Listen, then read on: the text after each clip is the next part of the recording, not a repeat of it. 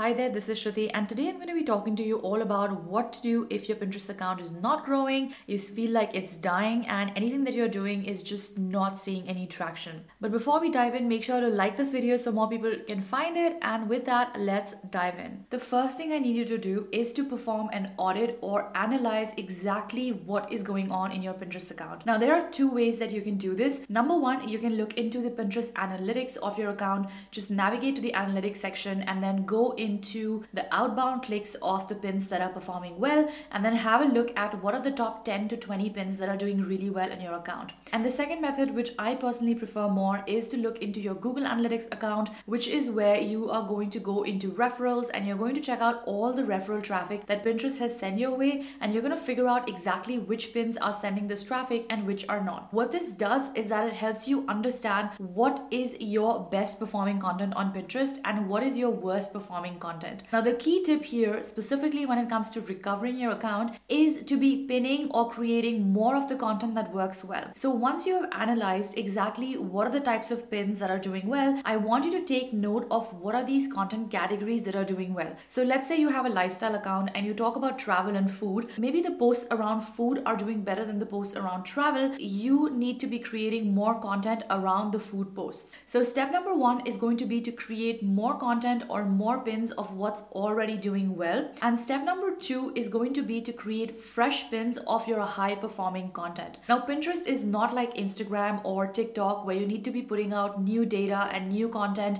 with new URLs every single day. You can actually repin the same URLs that you already pinned if you are strategic about it and you're not spamming the algorithm. So nobody is asking you to pin the same URL 200 times in a day, but you absolutely can create fresh images of the URLs or the pins that are already working well on your account and then repinning them to your account to boost your reach. Now, again, what this does is that it allows Pinterest to, first of all, understand exactly what your account is about, and it sees that there is a lot of engagement with your content on Pinterest, which makes it spread your other content even more. So Pinterest, much like any other platform, whether we talk about any other social media platform or the search engine like Google, does rely a lot on engagement. So when your account is on the down low or you're not getting the stats that you need, chances are people are not engaging with your content, which is telling Pinterest that your content is crap and it's not going to promote it to more people. This is why reviving your content that does really, really well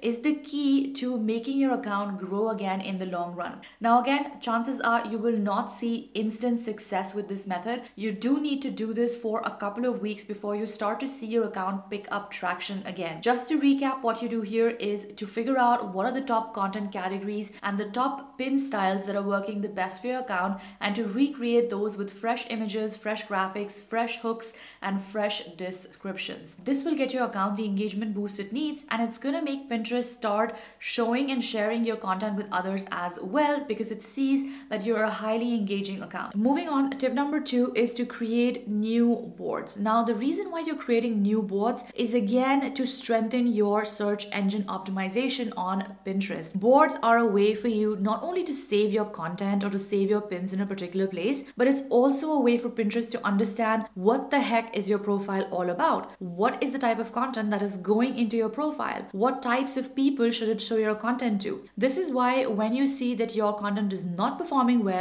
you should actually be actively creating new search optimized boards so that people who are looking for these search terms or keyword ideas are able to find you on Pinterest through these boards, and the algorithm is able to understand what your content is about. Now, there is no rule of thumb about how many boards you should have, except for the fact that I think you can have a maximum of 2,000 boards, but managing 2,000 boards is downright crazy. So you don't need to create that many boards to grow your account, but you do need to create, let's say, 5 to 10 new boards each time you see that your engagement is going really down and you're not getting a lot of new people on your account. Make sure that the new boards that you're creating are targeted and are actually what your audience is looking for. So if you have a food blog and you create travel boards, that's not really relevant and it's not going to help your account get a boost in the algorithm. You want to be creating really specific targeted boards, and when you have figured out what fresh pins you're going to be creating at the previous step, you're going to be now saving those fresh pins to these new boards. Again, this shows Pinterest that you are an active account and someone who is creating high quality content in a very specific niche, and that makes your account grow consistently in the long run. Moving on, tip number 3 is to experiment with content formats. Now, chances are if you are a pinner who's been around on Pinterest for a few years, you're probably just creating a specific type of image, and that is the standard pin, in which you take a pin and you add some text to it and you create a photo and then you link it to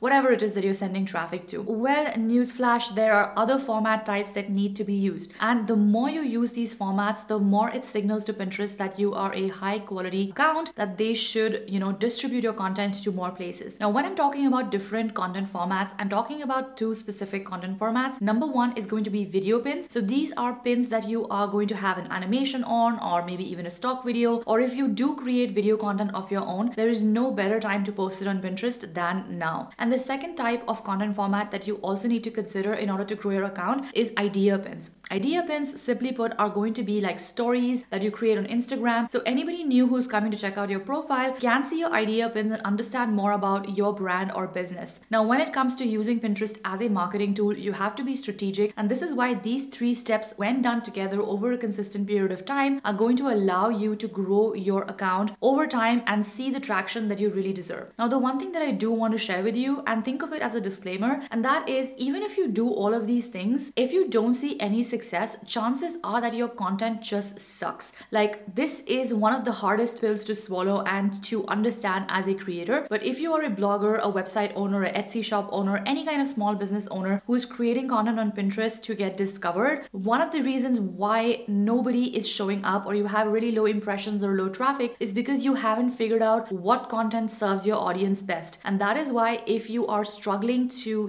grow your account on Pinterest, you really need to look at your overall content strategy and then put all of the tips that I put into place, because those growth tactics and tips are not going to work if the bottom foundation of your content is not what your audience wants and it's not something that really excites them or is engaging to them. So that brings us to the end of this video. Make sure to check out my Pinterest SEO hacks video to learn more about what are the specific key things that you can be doing on your account to grow faster. As always, thank you for watching, and I'll see you in the next one.